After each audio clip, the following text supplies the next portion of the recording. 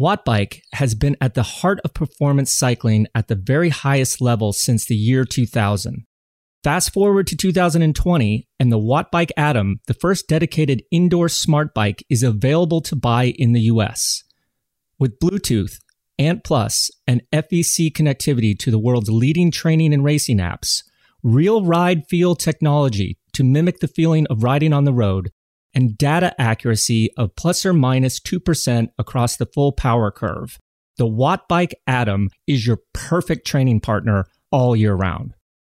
For more information, visit wattbike.com/US.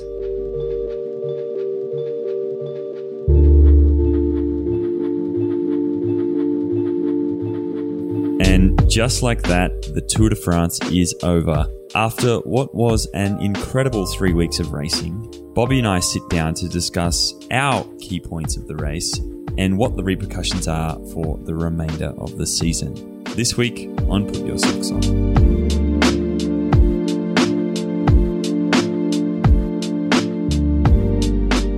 Hello and welcome to another episode of Put Your Socks On. My name is Angus Morton, and as per usual, I am joined by Bobby J. Bobby, how you doing? I'm super, Gus. I mean, what a crazy 3 weeks. It's just amazing how fast it goes. And now the Monday hangover after the Tour de France, you're sitting there like, wow, where did those last 3 weeks go? But for me, it was a great 3 weeks of racing. Obviously affects the workflow a little bit because you spend so much time paying attention to this, talking about it, watching the highlights, studying the numbers and seeing what these guys are doing on the road. It was just as good as it possibly could be, and possibly one of the best Tour de France's I've ever seen. I would have to agree. It was non-stop action and just unexpected at the most unexpected moments, which I thought was fantastic. And just to have the world's biggest bike race on every day was an absolute treat. So it is a little strange, Monday morning rolling around and nothing really to do except for that mountain of work that I've been putting off or doing, in a half-assed way over the last 3 weeks. Now, I know our show, we have focused on stuff happening or characters happening around the Tour de France and with relationship to the race, but not directly this year. That said, as you just highlighted, we have been paying very close attention to the race. At times, such intense focus that it does feel a little bit like work. And so I thought this week would be good to just sit down and talk about what was a really amazing race, and kind of, I guess, with 24 hours of time to kind of process everything, get your thoughts on what happened in the race, the most important moments, the most interesting things, and, how that points towards the remainder of the season and, of course, 2021. Yeah, I think as a whole, the Tour de France was a major success. The kind of key talking points that I took from that was number one, that with the COVID protocols put in place, they actually worked. And we had a race that made it to Paris, which at the beginning of the race, we were a little bit worried would never happen. It was definitely touch and go. I don't think anybody would have put their hand in the fire and said that it was going to happen, but they did something right. All the protocols, the bubble, the professionalism of the riders and the staff. I must say, I was a little bit nervous when on the mountain stages, there were so many people on the side of the road. Obviously, that didn't turn out to be an issue. The other thing was I was a little bit worried about the weather. In July, the weather can be crappy. But outside of that first stage in Nice, and it kind of was a little bit of foreshadowing, like when everybody was crashing and it was crappy weather in one of the most beautiful sunny areas of France, that, is this the way the tour is going to be? Is it just going to be a nightmare? But after that first stage, they had beautiful weather, which definitely for September was great. And then I don't think we can go very far without just talking about the young riders and how much of an impact they had in the racing. We saw guys make their names for themselves. Mark Hirschi, Martinez, Kemna, Søren Kragh Andersen. The list goes on and on. Wout van Aert. I mean, these are people that took advantage of the opportunity that was laid in front of them. Obviously, this was a very special season, and these guys, man, they came out shining. That's for sure. Obviously, there was a lot of discussion around Team Ineos Grenadiers team selection, but let's just cap that right away. Like, hindsight's 2020. Dave and that team is one of the most meticulous, attention to detail oriented teams around. And you make a decision and you live with the consequences. And obviously, it didn't work out. And I don't think anybody can put their finger on one thing, but you just got to imagine that this is not going to happen again. Dave and his team will go back to the drawing board and really right the wrongs because they know what they're doing. This was just maybe a little bit of an off year. The other thing that stood out to me was just the tactics of the race that Jumbo-Visma had. And it looked familiar, right? It looked like U.S. Postal Service. It looked like the Sky Ineos days, and they kind of took over that role of doing the same thing, really controlling the race. And what a ride those guys had. I mean, they spent so many kilometers on the front, and they come away with nothing. But more than the tactics is the race course, because the tactics are going to be dictated by the course and the way the riders race it. And you didn't see so much aggressive riding from the GC contenders. They were kind of happy to sit back there and do that steady pace that Jumbo-Visma was doing. So 2020, hindsight being 2020, we can sit back and say they made a mistake, but did they? I don't know. I think the only thing that could have made it a little bit different, where guys would have had to been a little bit more aggressive, is if they had more kilometers in time trials, if they had a team time trial, if they had an individual time trial halfway through the race. We all knew that time trial at the end would decide the race. And, it just didn't work out for them. And they got nipped right there at the line by one of the most dominant performances I think we've seen in a while. Yeah, exactly right. And then obviously we saw the green jersey competition this year was much more of a fight than we've seen it for many years. And that played out right through the end in what was a little bit of a fairy tale ending there for Sam Bennett. Well, not a little bit, an absolute fairy tale ending there for Sam Bennett with a win on the Champs-Élysées. The KOM jersey competition, a little strange, I thought. I want to go back to the green jersey competition for a second, because I have never seen a Tour de France where the tactics of the race were so dictated by the green jersey competition. I mean, Bora really made it difficult in quite a few of those stages. And that was some excitement that we've never seen before. Like, when was the last time that competition dictated the way that stages unfolded? So, Sagan has always found a way. Obviously, this year he wasn't at his top level. He wasn't winning the sprints like he normally does, or multiple stages. But he was going for that jersey, and the guys had to adapt. Sam Bennett, I mean, he suffered like never before and came out of the tunnel, and like you said, a fairy tale ending, not only winning the green jersey, but winning on the Champs-Élysées in the green jersey. It doesn't get much better than that. The KOM competition, I'd have to say for the first, 2 weeks, it was pretty boring, but it was boring because the way that the race was set up. Not that many big climbs at the beginning. The points were pretty small. That favored the breakaway. And Benoit Cosnefroy, I mean, he just took advantage of the situation. And I know it was maybe boring and it wasn't fun watching the best climber in the race actually get dropped on all the major climbs. But that kid just made his career. I mean, he was 15 days in the polka dot jersey in the Tour de France. I mean, he's going to be associated with those polka dots for years and years to come. So it's another example of somebody taking advantage of a situation and getting the best out of it. Sure, he wasn't the best climber. That was clear. But that's some publicity that goes a long way for himself and his team. And back in the 1996 Vuelta, I was in a similar situation. There was a couple Cat 3 climbs in the first stage or two, and then they were kind of spread out for the next week. And I held the white jersey, which was the climber's jersey in the Vuelta back then, for 9 days. And to me, being in the first Grand Tour of my life and being able to hold that jersey, it meant a lot. I mean, I still have that white jersey framed, like hanging in my office, and it meant a lot. So although it wasn't majorly exciting, man, it lit up there at the end, and it came down to basically the time trial. And to be honest, I thought Carapaz would keep that jersey, because really Tajay had to go full gas all the way up to the climb and then go full on the climb.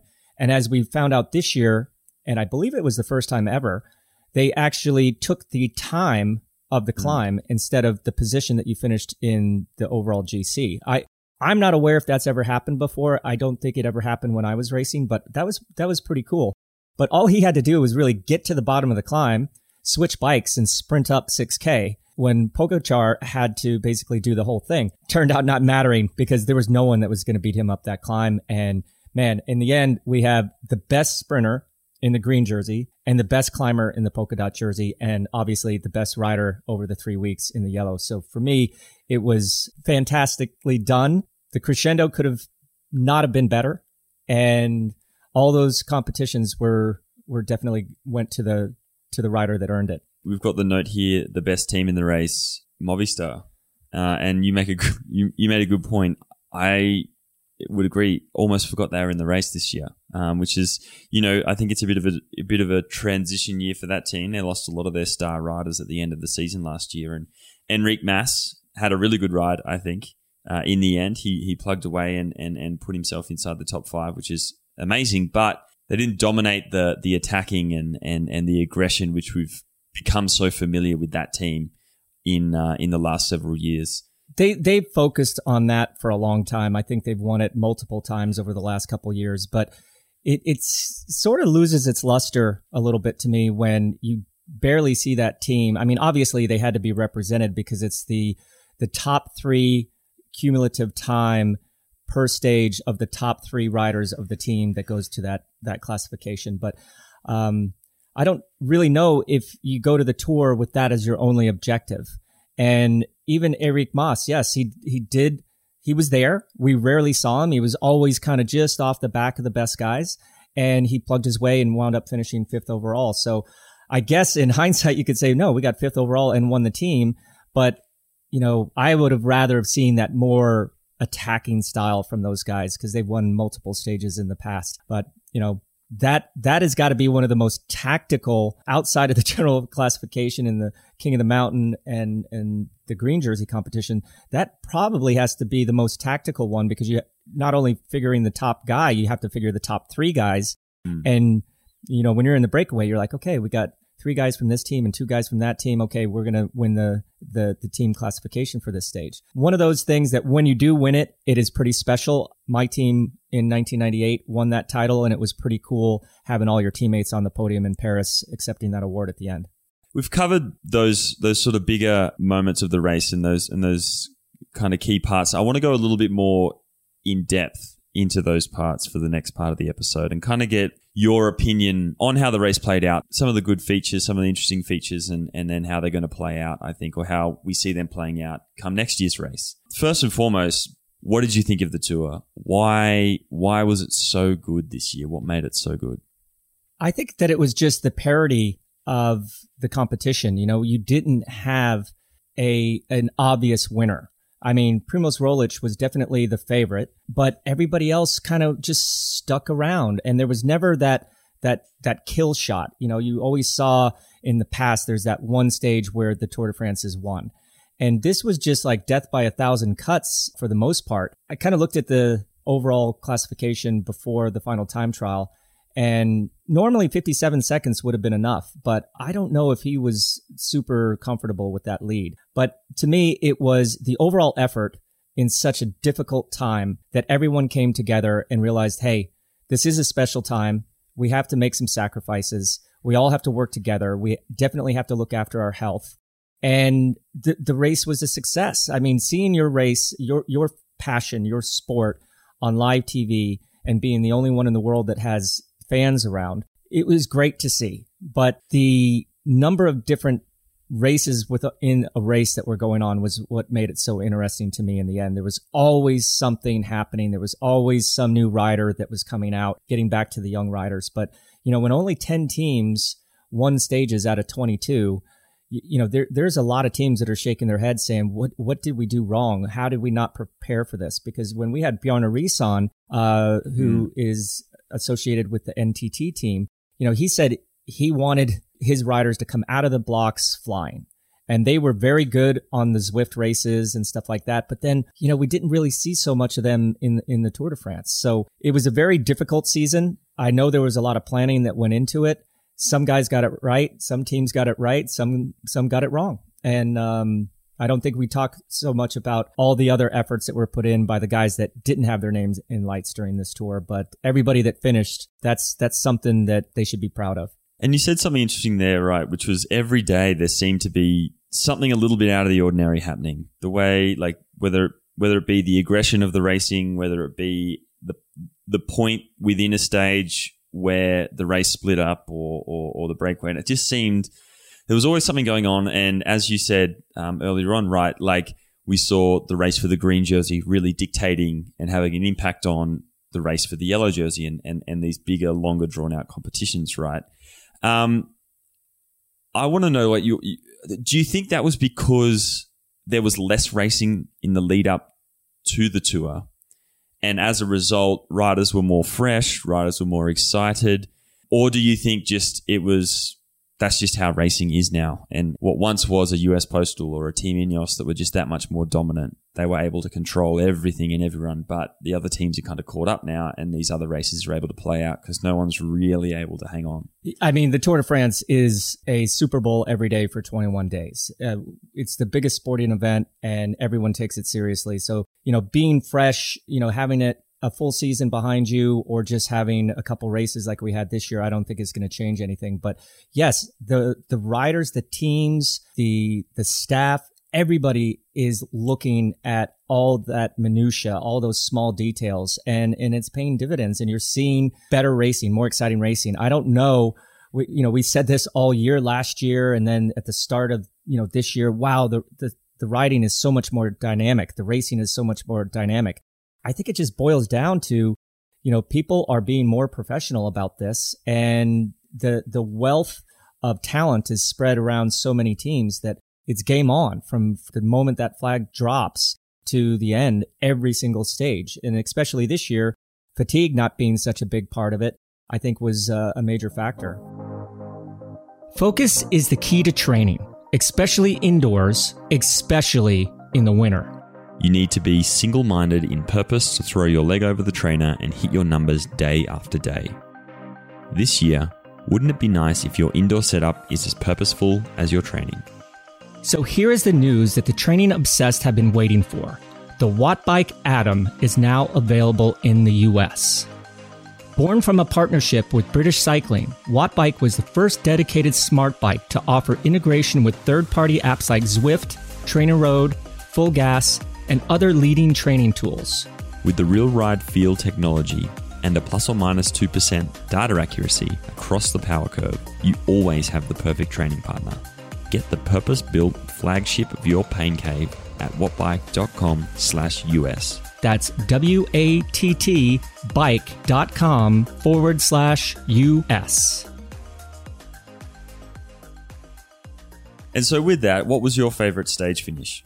Okay, I'm going to just take the time trial out of it because I'm biased. And like that time trial to me, man, I was glued to that. That's kind of a hard question, but outside of the amazing individual performances by some of the young guys, the stage where I was like, okay, this is a great stage of the tour was stage 17, when we saw a little bit of a change of tactic. Bahrain McLaren kind of just shook things up a little bit by taking over the front and making the pace on the climb up to Col de Loz. That was like, oh wow, something's different here than we've seen the last 2 weeks with Jumbo-Visma just setting the tempo. And I think that my pick for the tour at the beginning was Mikel Landa. I really thought that there was going to be somebody outside of the Ineos Grenadier camp and Jumbo-Visma that would steal the show, and I was going for Mikel Landa. But when they got onto the lower slopes of the Col de Loz, the last climb of the day that day, and all of a sudden his teammate kind of slowed up and the guys started looking around at each other going, what are we doing here? I knew that Landa didn't have it. But watching those guys go mano a mano and basically do an individual time trial up that last climb, Lopez 15 seconds ahead of Roglic. Roglic 15 seconds ahead of Pogačar. Pogačar 15, 20 seconds ahead of Richie Porte. Like that to me was like, okay, now there's no more teammates. It's the best guy all the way to the finish. So for me, outside of those individual performances as a whole, I thought that was kind of like my favorite stage of the tour. For me, though, the stage that I that sticks in my mind at least was stage 19, Søren Kragh Andersen. It was not as straightforward as the sprinting stage. Again, late in the race, quite twisty in that finale there, very up and down. But we saw Remy Kavanagh go off the front for 100K or so just solo, which I bet he was ruining that, given the next day he was pretty close to the time trial. But seeing the sprinters be so aggressive and that race split with, you know, only 30 or so K to go and a good group of guys going away. And then the timing of Søren's attack was just so spot on. It just reminded me of my very first coach, Graham Sears, used to always tell me that, you know, when you're in a small group, it's kind of hilly. You got to catch the other guys napping. You know, you got to hit them over the top of the climb. You got to, and it just, like, I could just hear my old coach's voice playing out in my head as I watched, you know, the tactics of Sunweb and Søren Kragh Andersen. And so to watch that, and then to watch him ride that final couple of kilometers at like 70 kilometers an hour coming down through the finish there, I just thought it was a very expert tactical race. And then obviously he had the legs to finish it off. I'm going to have to go back and watch that one, because that was, I hate to admit, that was the only stage that I didn't watch from start to finish. I mean, I went back and saw the highlights and of course saw the results, but I had a prior engagement and I've been told that was a fantastic finish, you know, with him, with the All-Star Classic group with him, and to just kick away like that. And the funny highlight that I saw was that he seemed to have lost communication with his team car. So he had no idea. And, you know, a lot of the times, you know, that's that reassurance, that soothing voice telling you exactly what's going on. But like to see him like yelling at the motorbike cameraman, asking him like, where are they? Like, am I going to win? Like, how far is it to go? Or what's the time gap? That was kind of funny. So I wish I didn't miss that one, because it did sound pretty fantastic. Absolutely. And then, you know, that's an example. He is an example of a bit of a breakthrough performance in the Tour de France. Obviously, Pogačar, you know, he's been around, but to win the Tour de France. But there were a number of big breakthrough performances this year in the Tour. Who for you? What was that standout breakthrough for you? Or can you not name one? Is there multiple?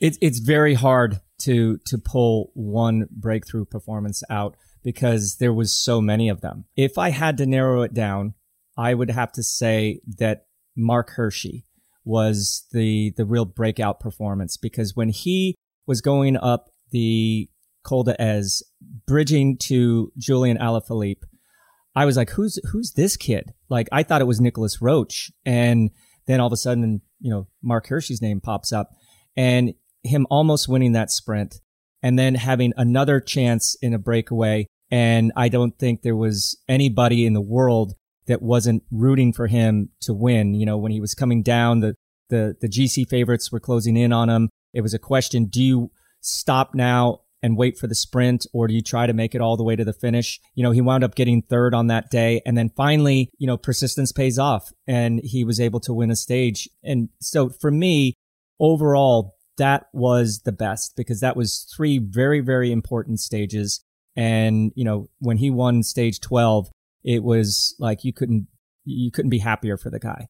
But Søren Kragh Andersen, Wout van Aert, I mean, the way that this guy was winning bunch kicks, and then one of the last guys in a very selective group of climbers. I mean, this guy weighs 10 kilos more than a lot of those guys, and he was able to do it. And then, you know, really strong ride in the time trial. Man, it's tough, but I would say it would be down to the 2 Sunweb riders. And when we had Matt Keenan on, remember, he was the one that was, you know, very complimentary to the way that Sunweb was riding tactically, and, you know, very, very smart. And it looked like, you know, maybe they weren't going to come out with anything, but they won stages 12, 14, and 19. So they really smoked that last 10 days of the Tour. Yeah, I would agree. And Hirschi's one of those riders. He reminded me a little bit in last year's Vuelta. There was the rider for Lotto Soudal, the Danish rider Hagen. And like inside the top 10, I think he ended up finishing 7th maybe, but no one seemed to be talking about him, right? And I was watching the races in the lead up, watching the Dauphiné, and I kept seeing this Sunweb rider, and I'm like, I don't recognize the shape of that guy. And I'm also too thinking of the team. I'm like, no one sort of jumps out at me as to who that would be, right? And I remember looking his name up on a couple of occasions because I'd look it up and I'm like, oh, Mark Hirschi, I've never heard of that guy. And then I would forget who it was and I'd have to look it up a few days later when I saw him again. And so to see him, as someone who's kind of been there, but no one, for whatever reason or another, he was just a little too far back for people to be talking about him. For him to go from nobody really talking about into, one of the only guys the guy that everybody's talking about as a really standout performance, I thought, for me, yeah, he would have to be the breakthrough. You mentioned the outstanding performance of Wout van Aert, of course, Sepp Kuss in the same vein on that team, Tom Dumoulin on that team, like that entire team was stacked and rode fantastically, and I can't imagine what it would have been like if they had had the added firepower of Stefan Kruijswijk on that team, who unfortunately dislocated his shoulder before the race, but a team that strong, a team that's seemingly so in control. Where did they lose the race? I think they lost the race when they had to put, or maybe didn't have to put, Tom Dumoulin sacrifice his chances. But when they took him, who was obviously a favorite of the race, obviously riding well, and then he started to lose time, I think that they took their kind of ace in the hole and threw it on the ground, because that tactically could have been a different situation. But really, the way the race panned out, I would have been interested to see if they maybe looked after Sepp Kuss a little bit more. Like he did crash. He lost some time here and there, but like on the mountain stages, I mean, he looked so amazing. So I just think that they didn't really know the arrows that they had in the quiver, and they were going for Primoz right from the start. But the biggest mistake that they made, and this is all hindsight 2020, was never trying to isolate with the other, especially Pogačar or Richie Porte, because those guys were by themselves up there. If they could have done, if Wout van Aert was as strong as we saw him, why didn't they send him up the road in one of those breakaways and then use him as a springboard when Roglic would attack? I think they were so strong, but they never really moved out of that. Hey, we're just going to ride tempo, and then, right at the end, Sepp is going to take over and Primoz is going to stay on his wheel. I think they could have been a little bit more creative there with their tactics and putting guys up the road and giving that Primoz like that springboard to attack at the right time. And it seems as though they were following, you already mentioned this, right? US Postal, Sky, Ineos sort of style, where they basically, it's marginal gains, it's seconds here or there, but they're just always in control. They've got this vice-like grip. They've always got a few guys in that front group. Obviously we saw Team Ineos weren't anywhere near what they were like in the past. We saw, teams like Bora Hansgrohe, dictating the race for a whole different classification, right? I'm interested to know if you think that maybe what happened to Jumbo-Visma is more emblematic of a change in the way that the tours race, the way that the World Tour is raced nowadays, that it's not possible to just simply get your team on the front and run a really sort of metronomic, slow grinding down of your opponents, and that you have to get more creative. Well, I don't think there's a problem with that as long as you put them to the sword at the end. And Primoz really never attacked himself. He was covering some moves and, he was obviously strong, but you never saw him throw caution to the wind and say, I'm going to win the Tour de France on this day. It was more like, just chipping away, staying, looking at your teammates. And I think, Sepp was almost a little bit too good of a safety blanket for him. Like he always wanted to be like, I saw Sepp acting more like a team captain or a leader than Primoz.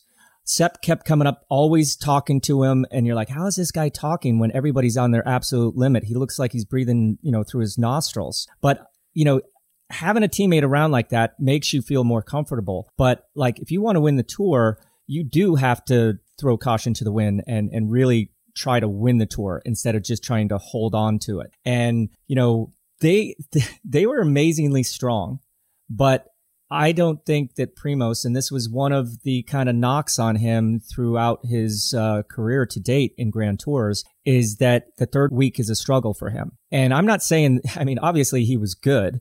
And in the time trial, everyone says he did a bad time trial. He finished 5th. It wasn't that bad. Tadej Pogačar just, ripped the pedals off the cranks that day. But I would have to say, to me, that the team rode to the best of their abilities. They just lacked that killer instinct that a lot of those winners of the Tour de France had. I would agree. It seemed as though they had such a strong team that maybe it was a bit of a false security there. Now, you mentioned the last time trial. Obviously, that's literally where Tadej won the race. But you also mentioned he rarely had a team around him, and obviously this race is 21 stages long, right? He had 19 stages up until that time trial to lose the race. So where did he win the race? How does a guy that had very limited team support, a lot of his riders crashed out, or weren't there in support roles, how did he win? Where did he win? We all know that he won in the time trial, but I'm going to tell you where he didn't lose the Tour. Number one was when he got caught out in the crosswinds. Mm-hmm. He and Richie Porte got caught out there.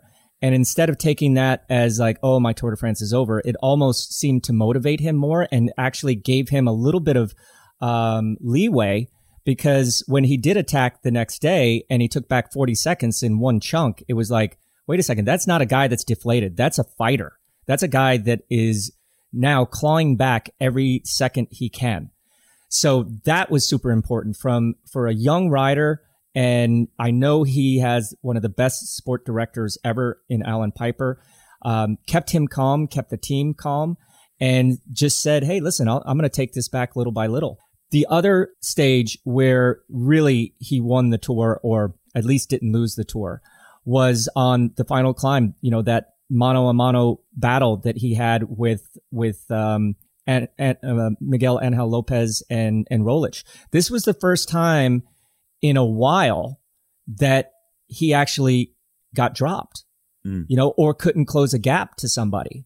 So for him not to make a mistake there, not to mentally switch off, but to just go all the way to the finish with everything he had. He only wound up losing 15 seconds, but on that climb, if you crack mentally, you're losing minutes. And that, to me, right there, I was like, man, he had 40 some seconds and now Primoz had 57. And I said, I would not be sleeping well if I was Primoz Roglic going into that time trial, because you didn't put him to the sword. When he showed a little bit of weakness, he was mature enough to just ride at his tempo and limit his losses, which is he did. He only wound up losing 15 seconds to Roglic there. So those 2 days could have gone totally opposite and we wouldn't even be talking about him. But because of, his maturity at such a young age and the guidance that his director sportif, Alan Piper, was giving him, and just the entire team, I'm sure, we didn't see so much of that team in the race, but in the bus, they had to have been supporting him 100%. So all respect due to that entire team, even if they didn't take many pulls on the front.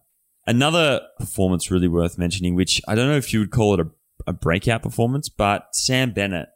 You and I spoke last year watching the race play out, the sprint stages, and we were saying Sam Bennett should be here. And there was a lot of conversation going around it.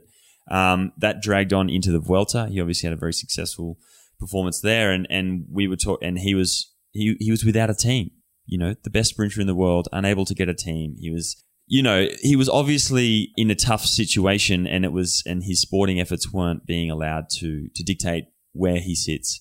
We see him at the Tour de France in 2020, and what a remarkable ride. 2 stage wins, the green jersey. What does a performance like that mean for him? What does that performance mean for someone like Sagan, who he was always playing second fiddle to on Bora? Is it a changing of the guard?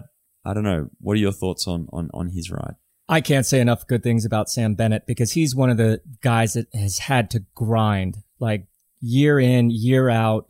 Good teams, bad teams. Last year being on Bora and having to play second fiddle to Sagan, and he just kept going. He found a way to get out of the contract with Bora, went to one of the best sprint lead-out teams of, decades now with Deceuninck Quick-Step, and had to fight for this. I mean, yes, Sagan made some big mistakes. There's no doubt about it, especially when he got relegated and lost so many points there. And then in one of the other stage finishes, he had a chance to take maximum points when the team put Sam off the back. But Sam is a grinder. And I have to say, I rarely get emotional when I'm watching a press conference after the stage of somebody that I don't know personally, and I don't know Sam personally. But the way that he opened up and the pure emotion came through, I mean, that was so many years of having to shovel crap and play second fiddle. And then, he wins the stage, gets the green jersey, and it was Sagan and Bora Hansgrohe did not make it easy on him.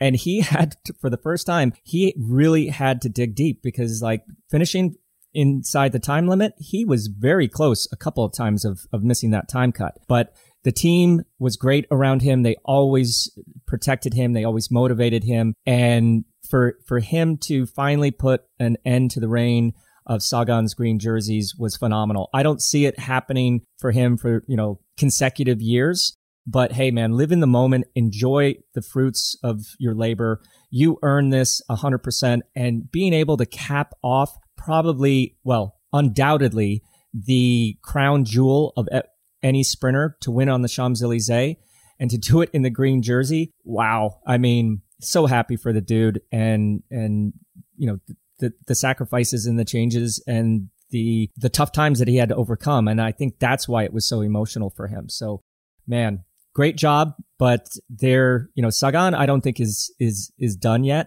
But now there's another guy that we get to talk about having a green jersey, which I think is great. It was getting kind of boring, especially when Sagan would win by 250 points. It was not even a competition, but it being that close made a very interesting subplot in the race. Absolutely. And speaking of overcoming Richie Porte, Richie Porte well, obviously. He finally lives up to his potential at the Tour de France. We've seen him, it's his 10th Tour de France, but I feel like he's always been a bit of an outsider in that world. He's had amazing performances, finished 5th before. He's obviously ridden in service of many victors. But to see him finally get on the podium, what is that, first of all, how did he do it? What seemed to have changed for him? And what does that mean for a rider like him at this point in his career? Richie is, I've known him a long time, back since Saxo Bank, and then I worked together with him at Team Sky as well. And what I saw this year was just a more mature rider. And you go back to that stage where Bauke Mollema crashed and broke his wrist and had to retire from the race. I actually said to myself, that's probably the best thing that could happen to for Richie's overall general classification chances, because he's always been a support rider, and he's always gone to a Grand Tour with multiple options in that sense of the word. But I just saw a guy maturing, and maybe it was the birth of his second child, right in the middle of the tour. And that's kind of funny. We all say, you got to plan those pregnancies so they don't happen in the month of July. And he nailed it. He didn't have the baby in the month of July, but the Tour de France got shifted. And, just that whole team coming around him and him finally getting through the tour unscathed. I mean, you look back at the worst crashes and Richie Porte is right there at the top of the list in the Tour de France. I mean, he just had such terrible luck, and you were starting to think, is this his MO? And you go back a couple years ago, Geraint Thomas was, very capable of doing what he did in 2018, but he always crashed. Something always happened. And, that's why back in 2018, even when he was in the yellow jersey, winning the stage up Alpe d'Huez, I was like, yeah, but something's still going to happen. And they finally both of them broke through. And to see Richie on the podium, I mean, he is one of the best riders of his generation. He's won Tour Down Under, I don't know how many times. He's won Paris-Nice. He's won every race out there. But for him to actually stand on the podium in Paris at his age, being 34 years old, is phenomenal. Because when I was coaching him, he would come over to my house, and my kids were really young, and they would call him Little Richie.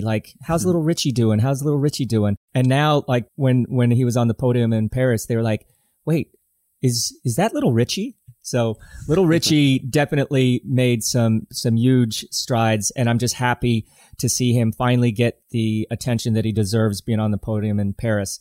That being said, with the rumors of him going back to Ineos Grenadier next year, I think it's the right thing. Richie, this was his kind of last hurrah, and he'll be able to win races. There's no doubt, those 1 week races, those 2 week races, but his GC ambitions may be dictated a little bit more for him. But then again, they have a guy that got third in the Tour de France. So that's another arrow that they have in their quiver. But from a personal standpoint, I couldn't have been more happy for him and his family after so many heartbreaks in the Tour de France's past. And speaking of Ineos, what happened? It seemed like it was the demise of the team, right? It was obviously watching the Dauphiné. We knew that that Thomas, that Froome weren't in their top condition. Bernal looked to be there, but then he sort of mysteriously pulled out with a back injury.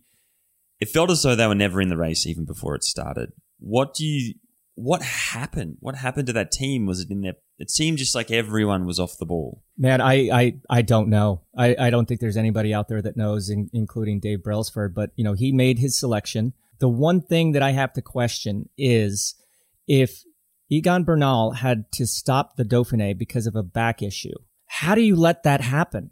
You have the biggest budget. You have the best staff. You have the best therapists. You have cutting edge of sports science. How could A, that happen, B, it not be looked after, and C, put all your eggs in one basket and have this guy that has an injury as your only guy? And yes, Carapaz was their second fiddle. I mean, there was so many things that went wrong with this team. Pavel Sivakov, basically almost not even finishing the first stage, on the back foot the entire time. It was just it was a nightmare scenario that they're not used to dealing with. But if I know that organization and Dave Brailsford and Tim Kerrison the way I think I do, that's not going to happen again. And, every once in a while, and I really like this quote that I read from Brailsford, is every once in a while you need a kick in the balls. And they've had this in the past, but that was, I think, 2011 when Bradley Wiggins crashed out of the Tour de France, and there really wasn't much to salvage after that. But then they came back and were dominant for 7 out of 8 years there. So for me, that was a one-off. That's not going to happen again.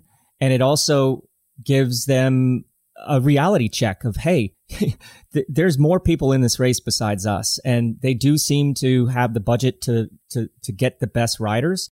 But having them all fit together and work together in a way is the most crucial. But I think the thing that really derailed them from the start were all the crashes that they had. And there's no way you can predict that. And there's no way that you can blame anybody for that. But let's just say I'd be very surprised if that ever happened again. And so seeing, right, Bernal, the difference between him this year and last year was chalk and cheese. And knowing Tadek came out and won the race this year, whilst, definitely a favourite, but arguably there wasn't that pressure on him to be the favourite. It was the same last year for Bernal. I'm interested to hear your thoughts on, what changes for those riders? What's the difference between being someone like Tadek, who's an opportunist, takes advantage of the way the race is playing out, as opposed to dictating the way the race plays out? What different challenges is he going to face next year, and sort of using Bernal maybe as an example of that difference a bit of pressure makes? Things are going to be totally different for him. And I always say that second place and fourth place in the Tour de France is the best place to be until the finish, of course. And why do I say that? Number one, the guy in the leader's jersey has to deal with all the press, all the podium ceremonies. He's losing an hour to an hour and a half of recovery every single day. And the guy in second place, man, he's just happy, no stress. Like, hey, I'm in second, ahead of third, and I'm just going to pick my opportunity and try to go for the win. Fourth place is the same thing, because no one wants to finish fourth in the Tour de France. I mean, you want to be on that podium. So again, you have nothing to lose and everything to gain. So outside of not being an outsider anymore, he's going to have to deal with the pressures like Egan Bernal. Like, all of a sudden, he's going to be doing commercials all winter. He's going to be, at VIP events. He's going to be a little doggy on a string sort of thing. And that's got to be tough. And at 22 years old, I think he turns 22 today. That's not the easiest thing to deal with. And that's why you have to respect these guys that can year after year after year perform on the world's biggest stage, on cycling's biggest stage, which is the Tour de France. But, having the support team around him, I think he's very mature for a 22-year-old. But we said this about Egan last year as well. Just because you win one year doesn't mean you automatically win the next year, but people are going to expect that. And anything less than that is going to be a failure. That's where the mental part comes in, surrounding yourself with level-minded people that have your best objectives in mind, because you're going to be in everyone's crosshairs. And how do you deal with that at 22? Holy cow. I can't imagine. It's going to be an interesting year for him next year. And as you said, Team Ineos will be somewhat renewed, I think. Same with Jumbo-Visma. I think they'll take a long, hard look in the mirror. And I feel like that's only going to play to a more interesting race next year. Tell me, before we get, and that's my final question, is predictions for the coming year. But before we get there, let's just touch on Froome and Thomas. Are they going to get back into a position to challenge this new breed of Grand Tour rider? Are they over the hill? What are your feelings about those two bike riders and their absence from this year's race? I think it's going to be difficult for both of them. And they're probably two of my favorite riders ever. And I have the ultimate respect for them. But this new generation of such young riders being kind of steered in the correct way of doing things, I think it's going to be really hard just from a recovery standpoint, because when you're racing against guys that are 12 to 14 years younger than you, logic says they're going to be able to recover a little bit better. But you're talking about two of the hardest men in cycling. Chris obviously has a major objective and a big challenge ahead of him going to a new team. He's going to have to hit everything spot on. Can he do it? Absolutely. Geraint, he's kind of in this scenario where even though he's won the Tour, there's 5 other guys that have won Grand Tours on his team. How is that going to play mentally? We saw a big change in Bradley Wiggins once he won the Tour. Like, he kind of was like, hey, I won the Tour. I won the Olympic medal. I won basically everything I have. Like, kind of done it all. So is Geraint or Froome going to come back with really inspired and knowing that they're kind of on the back foot already with all these young guys coming through? Only time will tell. If anybody can do it, they can. But man, we said it since watching Pogačar last year in the Tour of California. This guy's different. There's something different about him. And, he's got many, many years ahead of him. But I think don't put too much pressure on him. Let him develop. Let him have fun. Let him be a 22-year-old. The same thing with Sepp Kuss. We as Americans want to see a Grand Tour winner again. And is Sepp ready for that? I don't know. And he should be the one that determines if he's ready for that or not. I had a teammate, and then after I left the team, he stayed there at Cofidis. His name was David Moncoutier. This guy was either off the front winning stages in the Tour or sitting caboose. He never wanted the pressure of being up there fighting for wheels. But when he did go, he won multiple stages of the Tour de France. And they wanted, all of a sudden they were like, you know what? We're going to pay you as a leader and you're going to be our GC hope for the future, because he obviously had the ability to do it, but he didn't have the mental mindset to be able to be switched on from kilometer 0 all the way to the end every single day, lived like a monk. He actually, and I think he's the only person I've ever heard of doing this, he turned down basically tripling his salary to basically stay, hey, listen, pay me what you guys are paying me. Let me do my thing. I'm happy here. And he turned down a 3x augmentation of his contract. And he was able to kind of just finish out his career the way that he wanted to finish it. But giving somebody like Sepp or Tajay or any of these young guys mega pressure, they always say more money, more problems. And it is true. But I don't know anybody at this day and age that would turn down a 3x augmentation to their salary. But I just hope that these guys, that we as fans realize that they're human beings, that they're young men, and that they have to mature in the way that they feel fit, not what we as armchair quarterbacks think they should do. Obviously a long way out, but I've got to ask it. Predictions for the coming year. Obviously you mentioned Froome is on a new team, relatively young team. We've seen the rise of Tadej and now has a target on his back. We saw the return of Tom Dumoulin. We also saw the coming apart of Jumbo-Visma. of Primož Roglic right in that final moment. And of course, we're going to see a revitalized Team Ineos. How do you see the race playing out next year? Do you see these same guys being in contention? I think that everything depends on the global issue that we're dealing with right now. A lot of these guys are older and they have a way of doing things, a way of preparing the races. And I have a feeling that the younger guys are a little bit more flexible and they can deal with a little bit more of these rando situations that they're thrown into. So there's no doubt that if we get back to normal and racing starts in January with the Tour Down Under and then the normal calendar kind of kicks in again, I don't see any reason why these names, all these riders that you mentioned, all the guys that have been around before won't be ready. But I do think with a truncated season, with less racing, with less opportunity to go to training camps, that kind of throws that older generation off their game a little bit, and the younger generation will come in. But I mean, all those names that you mentioned, we know their names. We talk about them for a reason because they have amazing motors. They're amazingly professional, and there's just no telling.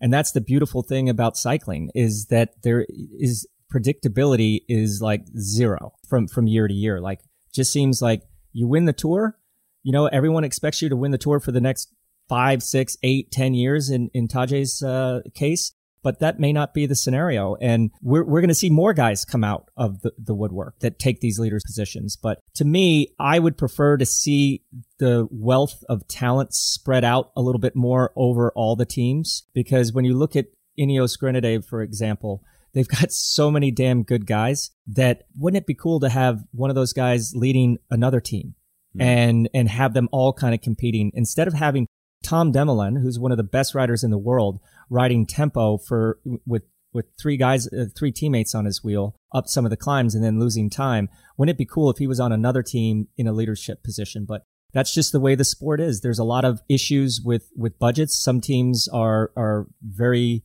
solid on that financial front, and then there's others that are just kind of barely getting by. And money talks in these situations. But if we could find a way to kind of level the playing fields with team budgets and go from there and have all these guys racing against each other instead of for each other, I think it would be even better for the future.